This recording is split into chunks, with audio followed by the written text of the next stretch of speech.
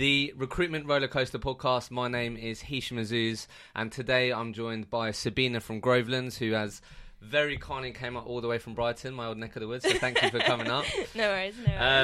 So, as we were just having a chat before this, I always like to start how you got into recruitment. I think there's always normally an interesting story there. So yeah, let's start there. How did you get into recruitment, Sabina? So recruitment's quite obviously a different career path. It isn't something that you naturally study towards or really aim to go into. Sure. So like a lot of people, I fell into it. I kind of had 3 job offers on the table. Nice. Recruitment, assistant psychologist, which use my degree, wow. or a marketing manager for nightclubs across Brighton. Yeah. What really pushed me to do recruitment is other people that I knew in the industry. Oh, they right, said, so you had friends who worked in recruitment? Yes. So they said, obviously, with my promotions background, it'll be quite easy for me to naturally step into recruitment. So I thought, this is a new challenge, so I thought I'd go with it. Okay, that's really interesting. I like that. Let's uncover that a bit more. So, so you finished uni, and then this is when you started looking for a job, right? Well, I actually did an internship and became a project manager for an app. Okay, so cool. Quite different. That's cool. Just decided, dip my toe into different industries. Well, I'm sure you will be aware of it. I didn't go to uni, but I think real solid advice that a lot of people get now is doing internships, and that can be really tough to get that real work experience. Yes. Obviously, it's good to get internships because you get a taste of an industry. Yeah. And I really found that it's probably something that I didn't really want to go down, but obviously it was just a 3-month experience. And it's still good experience. Good experience. Yeah. Okay. Cool. So how come you? So you did, because you were telling me before. So you did psychology. Yeah. And what else was it? Sorry. As Psychology a and neuroscience. So obviously a lot of people have the challenge of actually getting a job in what they study for, yes. right? So that's really interesting, because obviously people find it really hard. So how come you didn't go down the psychology route? The psychology route was obviously the desired step, but when I did a bit of research into what was the duties of the roles of both recruitment and obviously assistant psychologist, I really found it was more catered to what I am as a person. Recruitment, it's more I see what I'm educated in and what I'm good at. So I went with what I'm good at and what I'm passionate about. Yeah, no, I think fair play for actually doing that, because I'm sure you met. I don't know if your parents were in your ear saying you should go for this, go for that. Yes, I had Was the they offer letter was in my door. Really? And I was like, which one? Was they pushing for you to go down the academic route? Yes. Really? Yes. I think that's fair enough, but I think the fact that you was sort of true to yourself, and I think that's what it's all about at the end of the day. You can get a degree in any particular subject, but if you really don't feel like that's the actual job is what you're about, then fair play. So what was your perception of recruitment? So I know you said you had some friends in there, so it sounds like they sold you the dream, basically. They did sell me the dream. They obviously only talked about the highs. As they do. But I also did a bit of research, and obviously it isn't really seen as a positive career path. It's more of a thing that you go, what do you do as a job? And it's like, I'm a recruiter. Yeah. I don't really want to tell it, but it's something that you should be proud about, because for sure. Obviously the publicity is focused on the negatives and all cowboy recruitment, trying to screw over candidates, see them as commodities, and clients to try and screw them over for the most money. So I did the exact.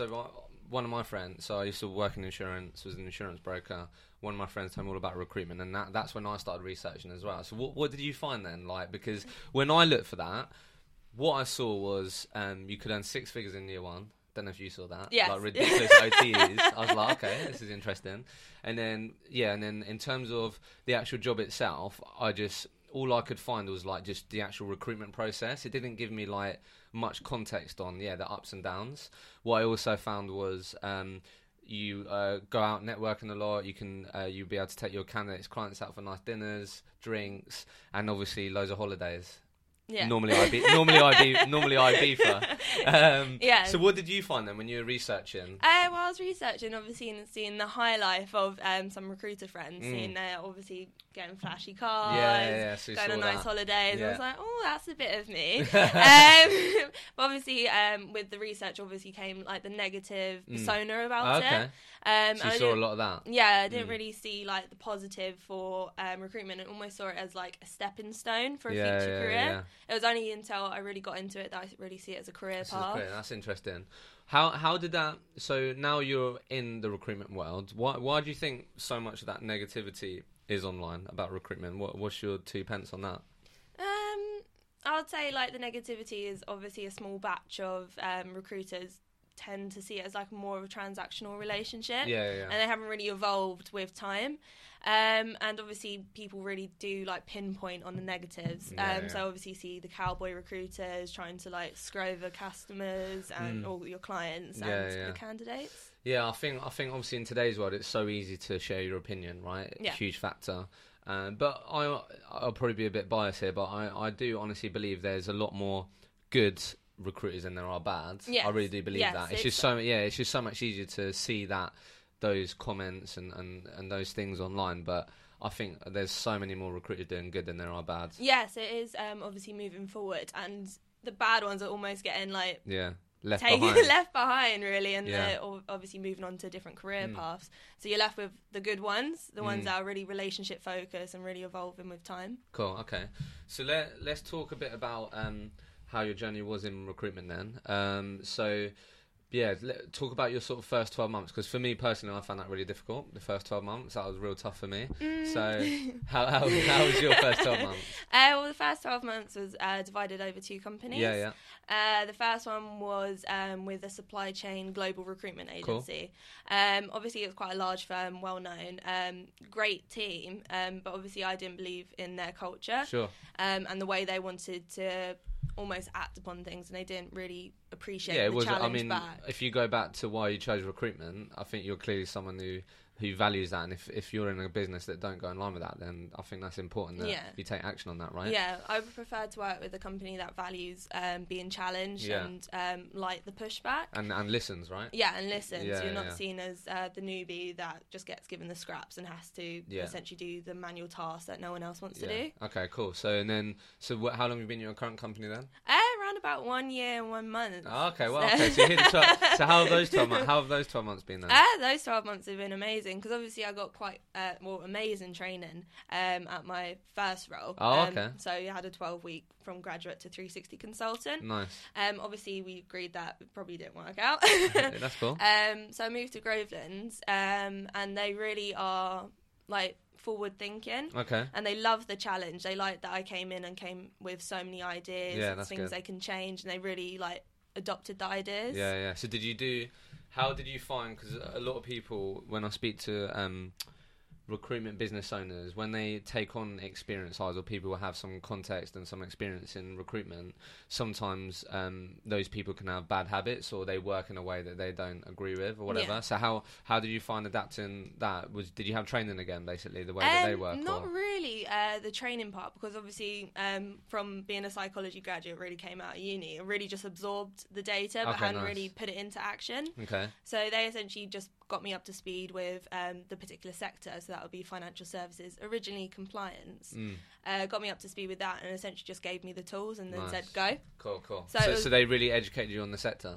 Yes. Okay, yes. I think that's important. I think when I spoke to people on this show, that isn't always apparent in training. So like in your 12-week piece, did you do a lot in the sector, or was it more in the recruitment? Not really too much on the sector. It was more how to combat counter offers, all that, really like the recruitment stuff, right? Yeah.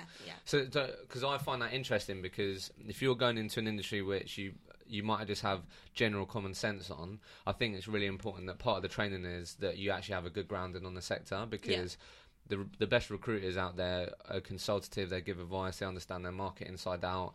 And obviously you're not going to really, really understand it until you get on the phone and speak to candidates, and they're your best source of information, right? Yeah. But I think it's good to have some good grounding on the when you're training, right? I think that's important. Yeah, it's good to get like the basic structure of the knowledge, the obviously the titles, the layout, and how really their business like works, and how they make money. So you need to see their pain points. Exactly, yeah, super important. But you don't actually understand the pain points unless you speak to the hiring managers and the people that are in the team that are really feeling the strain. But that only comes with experience and speaking to the candidates, not just Google. Exactly. And I think the whole recruitment stuff, like counter offers, all that, I think I mean, in my experience, like the time when I've really learned from it and what to do next time, what not to do, is actually like experiencing it. Do you know what I mean? Yeah. Obviously, you can talk about it theoretically all the time, but I mean that is your best training ground, actually experiencing it. Yeah. I think. So I'd be interested to know how, as a graduate, how was recruitment sold to you? Like how did these employers, sorry, say, look, Sabina, this is what recruitment's like. This is, I don't know. I'm always interested in that. How did they sell it to you? What did they were talk selling about? it. Well, obviously, the first company was a bit, because it was overseas. They'll be like, you get to go to Germany, go to all these automotive things. And I was like, oh, gosh. Automotive isn't my cup of tea. Yeah. But you speak to all, obviously, these amazing people doing amazing things. Okay. And obviously, recruitment is... Some people see it as money. Yeah. I see it as more changing people's lives. Nice. You're building on their career. You're helping clients. You're bridging the gap. So was a lot of it focused on just like the high, like you can earn loads of money and all that? Yes. Is that how you felt? Yeah. Yes. Obviously, you work for the money. Yeah. And obviously, the effort you put in is the effort you get out. So I like that, is rather than this is what you get. Yeah. You have to work your sure. butts off. No, I'm always interested in that because I remember when I was, I had a couple of interviews with some Brighton firms as well, and I think now looking back, it's interesting how they position recruitment. The business I joined again came down to that sort of gut feel and me connecting with the director and other people I met. But when they were like the last agency I recruited for, and I remember sitting in having an interview, and my director said, so what do you think you can earn in your first year in recruitment? And I was like, well, I've been speaking to people and interviewing places, and they tell me I can earn anywhere between sort of 60 to 80k in my first year. And he's like, yeah, that's not going to happen. Oh, really? Yeah, Really? I appreciated that. I mean, he didn't position it in a way where, like, that's not possible. Yeah. It was more of, look, first year, it is very much a learning ground, and I will support you, and you can earn great money, and I'll have commission structures in place that will benefit your activities and your effort.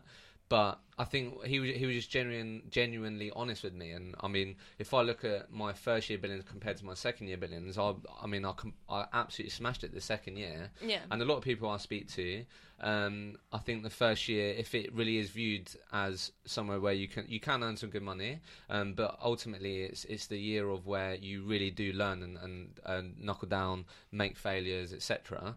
I appreciate that honesty. I don't know. I think it's important. Yeah. Well, with Graven, it's quite different because like this year, considering it's only really a year, I'm on like 120, and that's with like not that much experience. It's just really understanding and get given the tools. Yeah. So I didn't really do the research on how much you could earn. Yeah. I was just like, as long as I'm near the top, that's all that matters. Yeah, you're quite competitive then. Very competitive. It's easy enough that I'm the only billing female currently. Really? There's one left. So Whoa. I can take the title of the top biller, but top female biller, but we're trying to That's cool.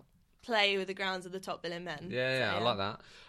So what I was going to say was, you mentioned that sort of you see recruitment as changing lives. Yeah. Where did that come from? Like, was there a moment where, like, you know what, this is more about the money, more than the money, or have you always naturally been like that? How did that come about? Well, it was more when I done my first permanent recruitment. That was with an experienced member helping me. Okay. We both put forward candidates. I went out and met them, and I just really understood like how much this opportunity really meant to the candidates.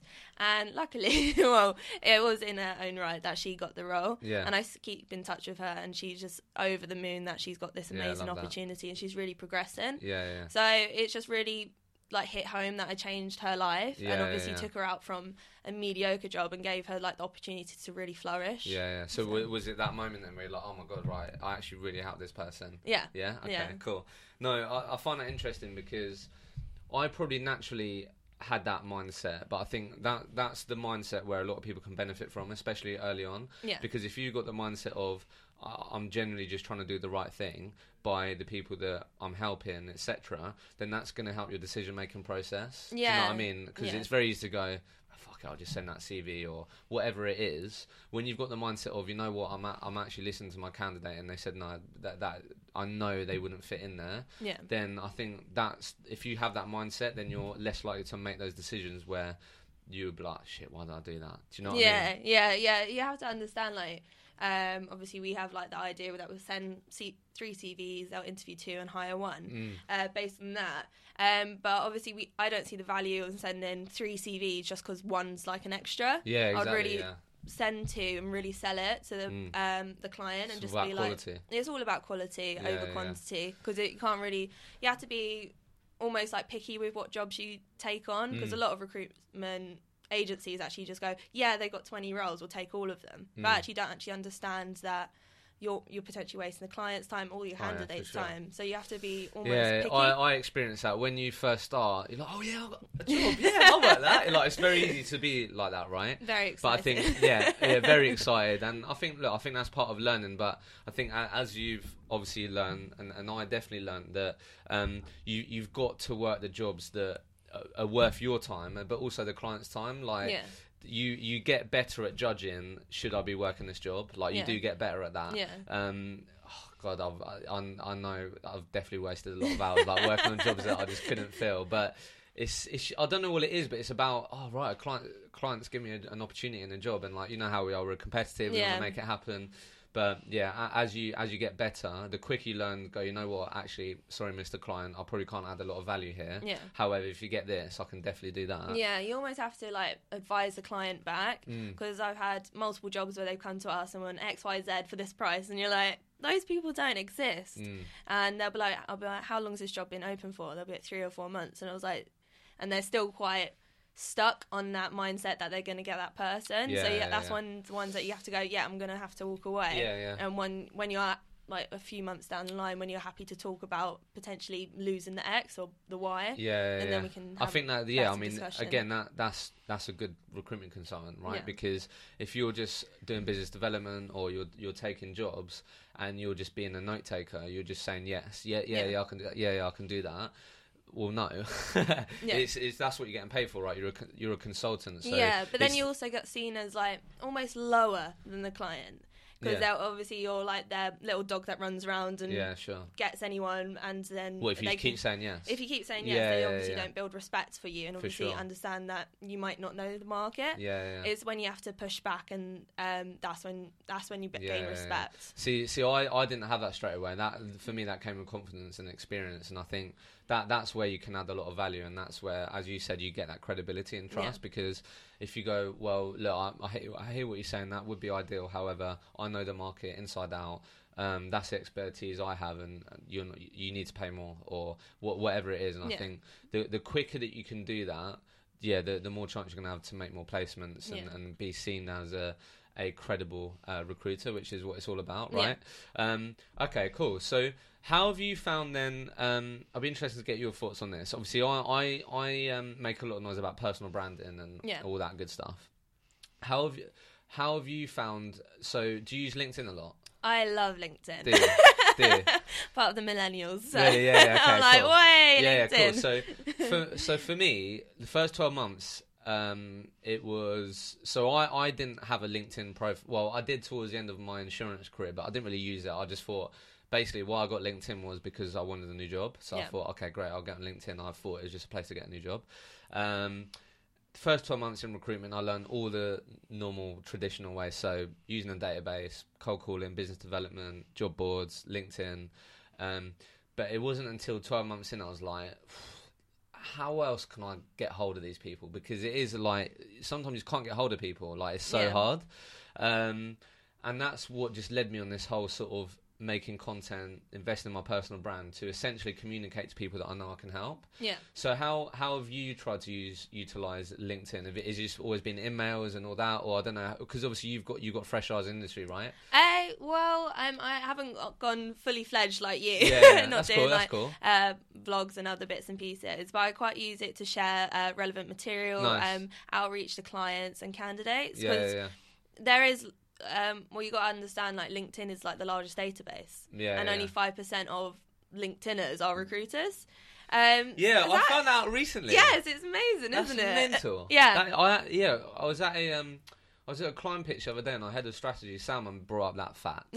And she was like, she said it confidently, but then was like, that is right, because it doesn't sound right, does it? So 5% of people use LinkedIn, or 5% of LinkedIn's users are recruiters. Yes. That's right, Yes. Because I saw your picture at LinkedIn. Did you find out when you went? Yes, to LinkedIn? I went Okay, to nice. like a LinkedIn conference. That was my first one, so That's cool. it was quite exciting. So they shared that, did they? Yeah, Were you amazed by that? I was amazed because everyone was like judging like 50%. Yeah, that's a bit too high in my opinion. But so you would 5%. 5%. That's really interesting. Yes, it is interesting. Obviously, you get profiles that aren't fully developed. Yeah, sure. But it is like an amazing database which you can outreach to people that aren't usually reached. Yeah. And that's like the beauty of emailing and obviously referrals and understanding the market, because you'll be able to see obviously job postings, with whether people are open to opportunities, where people are moving. Yeah, no, I think it's exciting. I think the more recruiters do more of trying to add value to their network and not just talk about the live jobs they have, the more opportunity they're going to have to get more referrals, build relationships, and also for me, what I found when I put out content that wasn't about a new job I had, it was something else to talk about. Yeah, that's a huge thing. Like if you think about it, when you speak to a client at the early stages, it's normally checking in about how's business going. Yeah. You mentioned about this problem. How's that looking now?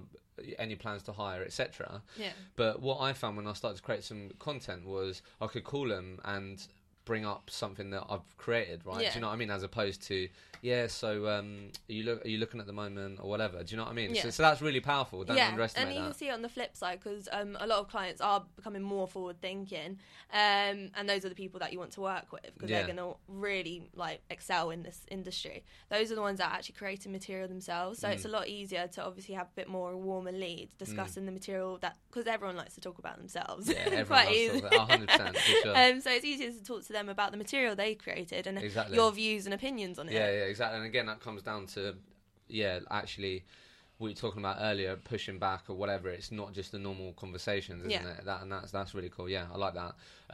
What I was going to say, so how do you see it evolving then? Like, do you see, I don't know, how it's like, have you had much success? You can be brutally honest here. I hate LinkedIn. I hated LinkedIn days. Like, I found that so hard. Oh. So, as in, like, I knew it was an important part of my week, but I'd dedicate, like, a whole morning to sending emails, connecting, sending messages.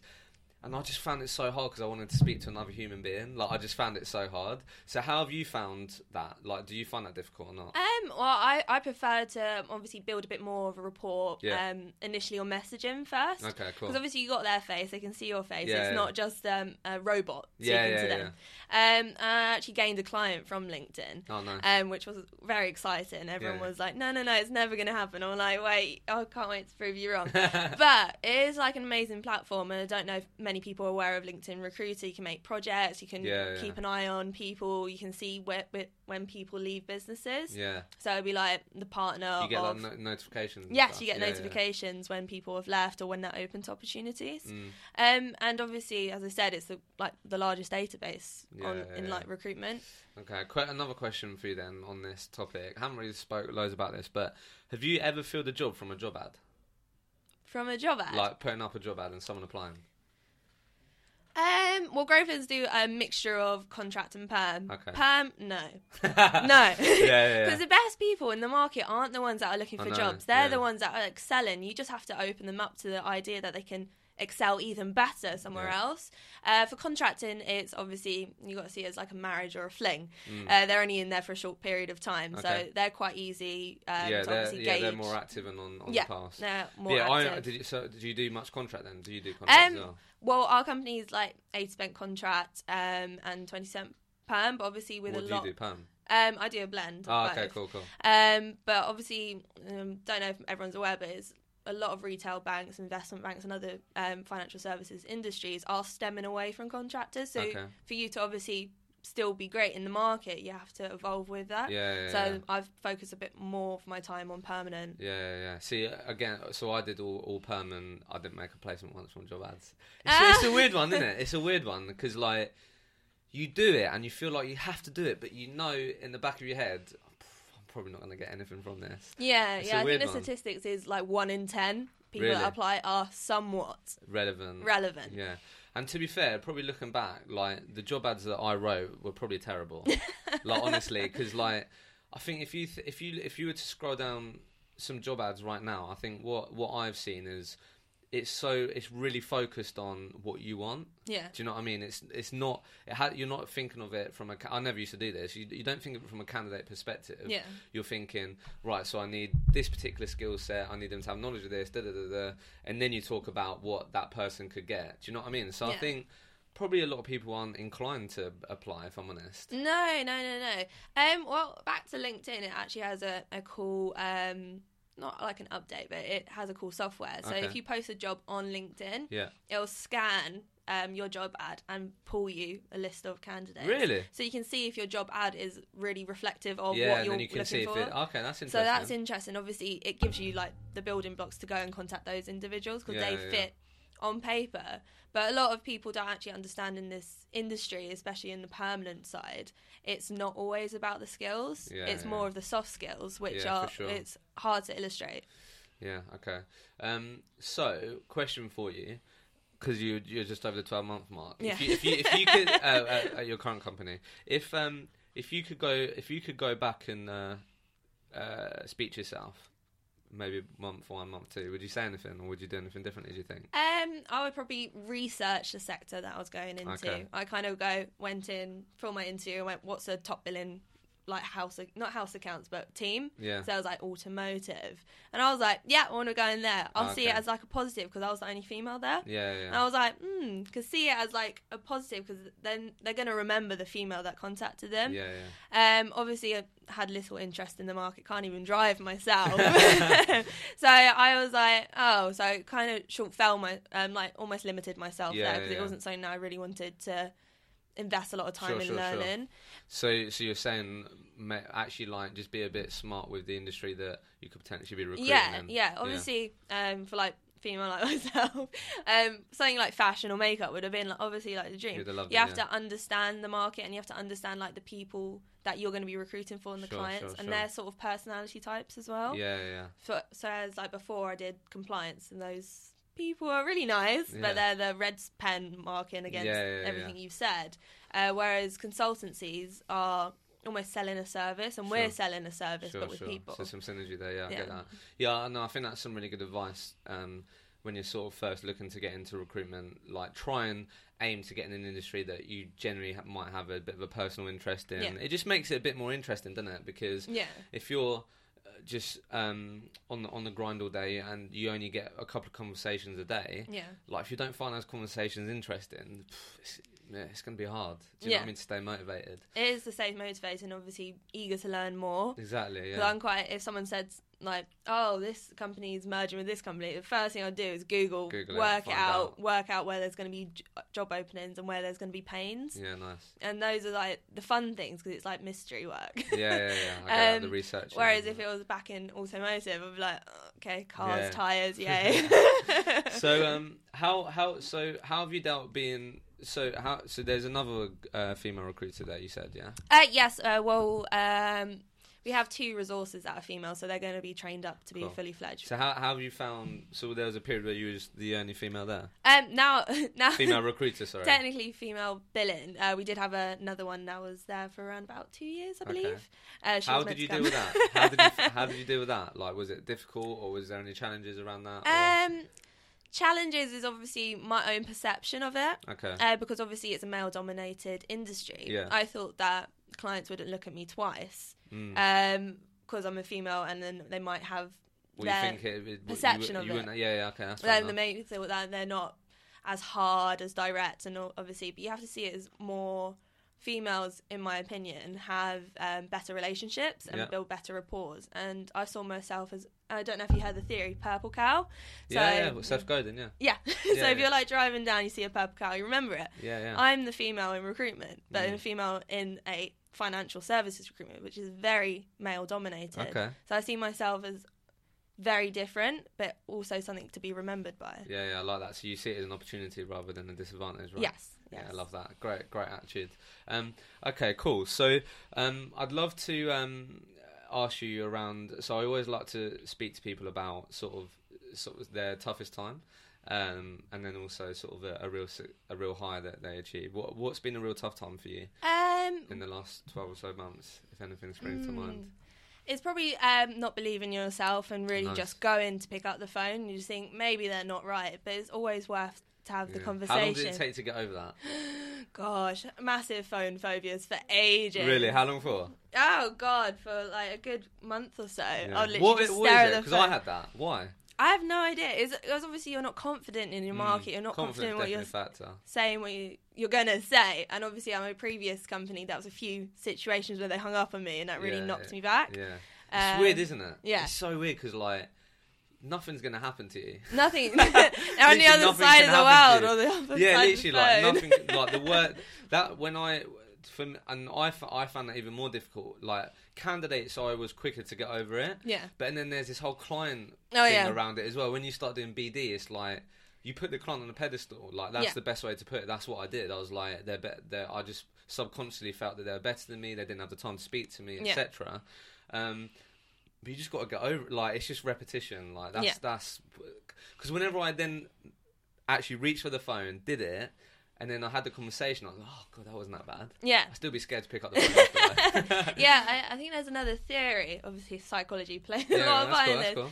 There's like a 5-second theory before the fear kicks in. Okay. So you just have to dial the number and just go. You can't have the time to think. Have you heard of the 5-second rule? That's Mel the one. Robbins. Yes, that's the one I was talking about. I read her book. Brilliant. Yeah. It's so simple. Yeah. I think she's got a TED talk on it that went viral. Yes. And I was using that for a bit. It does help. So yeah, as you said, it's like, so when you get that instinct to go, right, okay, I need to call that person, it's like 5, 4, 3, 2, 1, bang, and then you got to do it. There's no room for your mind to go, no, don't do that. This can happen. This is really bad happen. Yeah.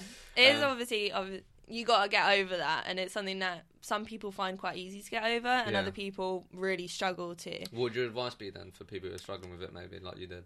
If it makes you feel better, go into a private room. Did you have that a bit where you thought people would be listening to you and what you say? Yes, I had people listening in. Well, my first recruitment job, they would listen into the calls, and that would be beads of sweat everywhere. Really? Running to the toilet and freaking out. That is a bit daunting. But my current manager, he's very supportive of. I found it very difficult to begin with. Yeah. And I would go into another room, and this was like an amazing client call, like one of the biggest clients, and we're like, just be yourself. You can't see them as a pedestal. Exactly. You really can't, because everyone's equal. Exactly. Everyone's human. Everyone has pains. Everyone wants to have a joke. Everyone has a little bit of banter. You got to see it as you're giving them something that's going to take their pain away. So you're really partnering with them and helping them grow while you're growing too. So once you get over that mind block, then you can really excel. Yeah, I think again, it just takes a bit of time, and you just got to put yourself out there, and the more times you do it, the more what's the word? When you do it more, then you have more things to lean on to go, I've done it before, like it's fine. But I remember that because I was in an open plan office, there's 8 people, and every time I'd even leave a voicemail, I was like, fuck, these people are listening. Like, but they're not. They're actually not. I couldn't care less. They're not. They literally couldn't care less. And then I remember by the time I left, I was standing up, walking around. I'm just a loud person on the phone, so it's just weird the process, but it is a tough process initially. Okay, cool. What about some real good times then? Has there only been a particular moment that really springs out? Well, when I made the hire, that was like in my first 3 months. Oh, and right, I was your like, first placement. Yeah, so it's a good moment. had like a few contracts where like perm really meant something because it was like overcoming something. But most recently, obviously, I said before, I gained a client from LinkedIn, so I added them, saw that their company was posting a job. So I was like, I'm going to be a bit cheeky and just message him directly. I'm like, I know you get messages from loads of recruiters. Yeah, I was going to say, how did you approach it? Well, it wasn't even in his team, so I freaked out. And he was like, oh, and I was like, what, this job? And he was like, yeah, that's not in my team. So I was like, oh God, how can I make this an opportunity when it really wasn't? It just like distinguished. Like a fire just been put out. So I literally just turned around and went, well, we both work in the same sector. I have clients that have these struggles, X, Y, and Z. Is any of these fit with you? And then I was like, it'll be beneficial for us to meet, even if you can walk away from the 45-minute meeting. We'll take you out for nice lunch at the Shard. Nice. But you can walk away from it, and then you can go, yep, wasn't of benefit, but actually we found that we're going to be partnering. Well, we've done one role together, and we're partnering in the future. Nice. So it's really just from one LinkedIn message, which everyone said, why don't you call him? I went, that's not yeah, my yeah. style. Yeah, that's fair enough. No, you referred to it quite a lot, and I've learned this over the last year or so in sales, and I think you've obviously mentioned pain points quite a lot, Yeah. and you just mentioned struggles then, and I think that's how I approach when I speak to businesses now. It is very much, and that's the best way to position it, in my opinion, from doing sales for nearly sort of 4 or 5 years now. Is I really like how you put that. Is so I've been helping these clients with these pain points. Yeah. Does any of this sound familiar? Yeah. I just think that, do you know what I mean? Instead of going, yeah, I can work this job, or have you got any jobs? It's like you're telling them, I understand your business, understand the pain points that you might have. Yeah. This, I can solve them. Do you know what I mean? I think that's such a great way to position it. I don't reckon many people do that. No. I think people obviously get the more direct. Do you have any jobs? Yeah. Those are the jobs that have been posted, that have been worked on for ages. A lot of people have been working on them. And then you obviously won't get that exclusively, quite frankly. Yeah. It's more that you have to build the relationship and build the trust first before then they obviously reveal a bit more, like, this is what we're struggling with. Yeah. We're an amazing growing company, but we're at full capacity. Where can you see it being of benefit to hire? So they almost get your advice. It's more like a consulting part. Yeah, exactly. That's important. So where do you see recruitment going? Like, do you see any interesting trends that might be happening? I know you mentioned before we started about video and all that. So where do you see recruitment going in the next couple of years? What's your thoughts on that? Well, obviously with technology, I don't know if you've seen the recent video of Google Home making appointments. Yeah, I saw that. That was mental. So what's that stopping people doing that from recruiting? Yeah, from like more on a transactional level, isn't it? More of a transactional, obviously a bit more contract, and obviously gauging the people for the interview. Yeah. So that's literally CV matching, skill matching. Yeah. But that isn't like, that's just like your bog standard recruitment, but you have to evolve. Yeah. I say evolve a lot. Yeah, that's cool. I think it's a good word to use, but I think it's right. Yeah, okay, we'll go for adapt. We'll change it up a little bit. Yeah. So you have to adapt to the market. So obviously, if technology can potentially take away like the roles of recruiters or the roles of a lot of recruitment, you have to give something else. You need to add more value. Yeah. So obviously, that's where you have to change and obviously give insight of the market, be a real specialist, and understand like what other clients are doing and giving them their competitive edge. Yeah. So do you see? I couldn't agree more. It's about just recognizing where tech can automate a lot of the stuff you do. If that's scraping CVs, looking at certain skill sets or whatever, that can the technology is probably already there. Yeah. But yeah, as you said, it's about doubling down on building a network, building relationships, adding value, as you said, talking about the industry. This is what's going on. I understand the market. This is the opportunity, etc., etc. And yeah, I think it's actually where the mindset recruiters need to have is tech can just enable me to do my job better and just pinpoint where tech can help, and then just build on that. It's never gonna take away that human element, because as you experience, like you generally do change people's lives, and people to really achieve that, then there's got to be that emotional element of you really understand that the emotional pain of that candidate and their story, and then matching up that type of person with the right business. Do you know what I mean? That's the part that it is more than just skill matching. It's all the motivations of the client and the candidate, and really marrying that up. But you can't really ask, what are your motivations on a CV, because they can't. It can't really go into much depth of that. Do you always meet your candidates and clients then? Try to. It makes things a lot easier, doesn't it? Yes. Obviously, with permanent recruitment, tries to meet everyone, and with contracting, but sometimes if they're in Glasgow, it's sometimes a little bit harder. But yes, because obviously you can sell them more as a person. For sure. Than here's their CV.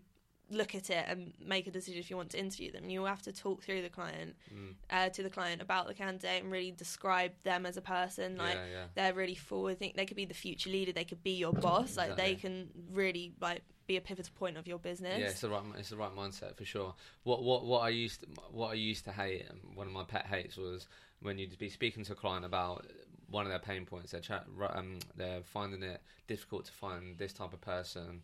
Whatever you speak to them, look, you know what, I reckon I can have a solution for that, etc. They give you time on the phone. Look, what would really help is if we were to meet. Yeah. No, I've got the time.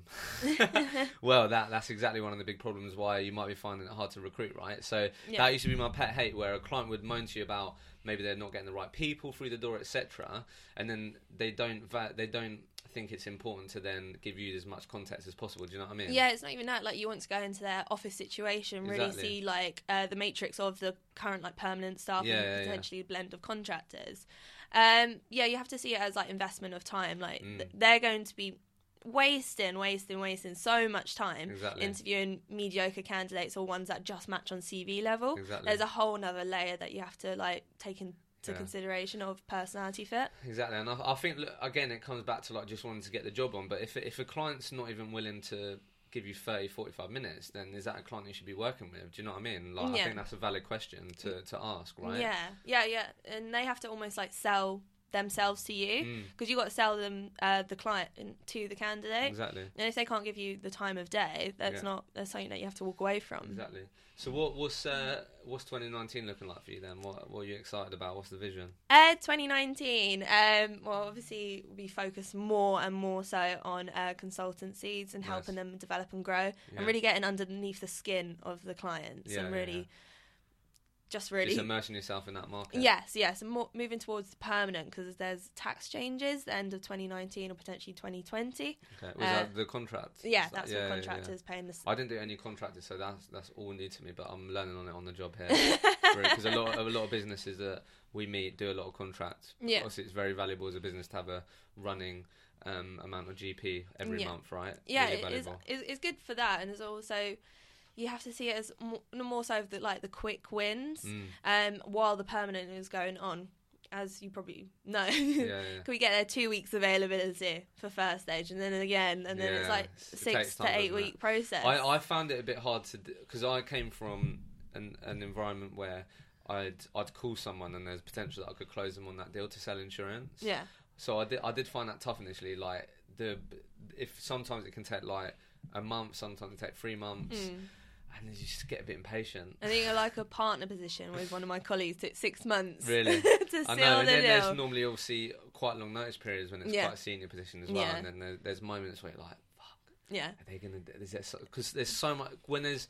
Look, everyone says time kills deals, but even in a notice period of 3 months, 6 months, like so much can change. It's not even that. Like they've like handed in the notice and then...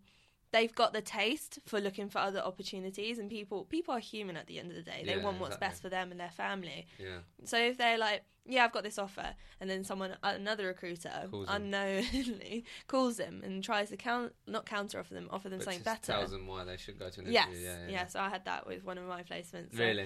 Very lengthy email from another recruiter that emailed my candidate trying to stop her taking the deal. Yeah.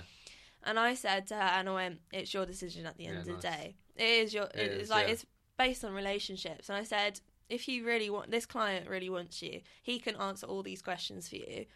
How much he values you. Oh, is they trying to put doubt in their mind about the client? Yes, they're putting doubt in the role, saying, you won't have those responsibilities, you shouldn't be on this salary, bits and pieces. And I said to the client, I went, she's not having these doubts, but she just wants some clarity. He called her straight away. Love that. And then it just really like strengthens the bond. Yeah, and she really understood, and then she can tell the other recruiter where to go.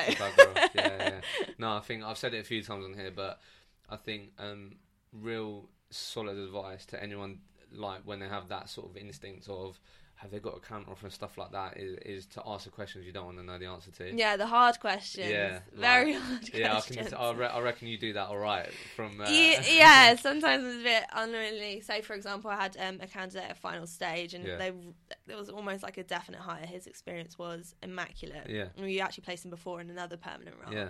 And then he got got a job with another firm. And I just said to him, to be straight with me, if they both offered you the same money, what would you take? What is the motivations? What would you take? And he said the other company went, fine, we're not going to waste my client's time. Yeah. Or even like dangle a really nice cherry in front of them and here's the most amazing candidate, but you can't have him. It's more like, I said, is it the money?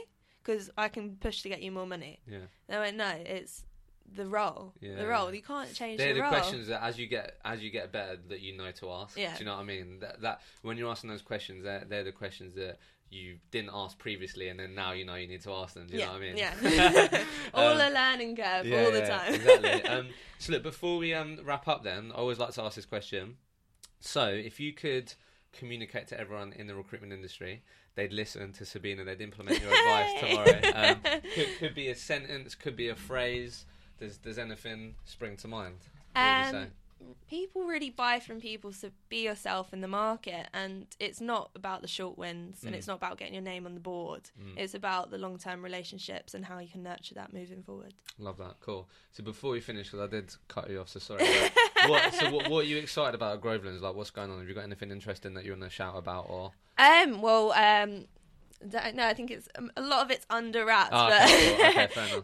they're obviously moving forward with another part of Groveland's, which is going to merge. It has already merged, and they're really going out and really being a disruptor in the market. Nice. And it's quite exciting to see that really taken into action. Hope you get some more female recruiters as well. Yes, cool. We'll train them up. All right, cool. Look, Sabina, it's been an absolute pleasure. Thanks for coming in. No Thanks for your worries. time. Cheers. Okay.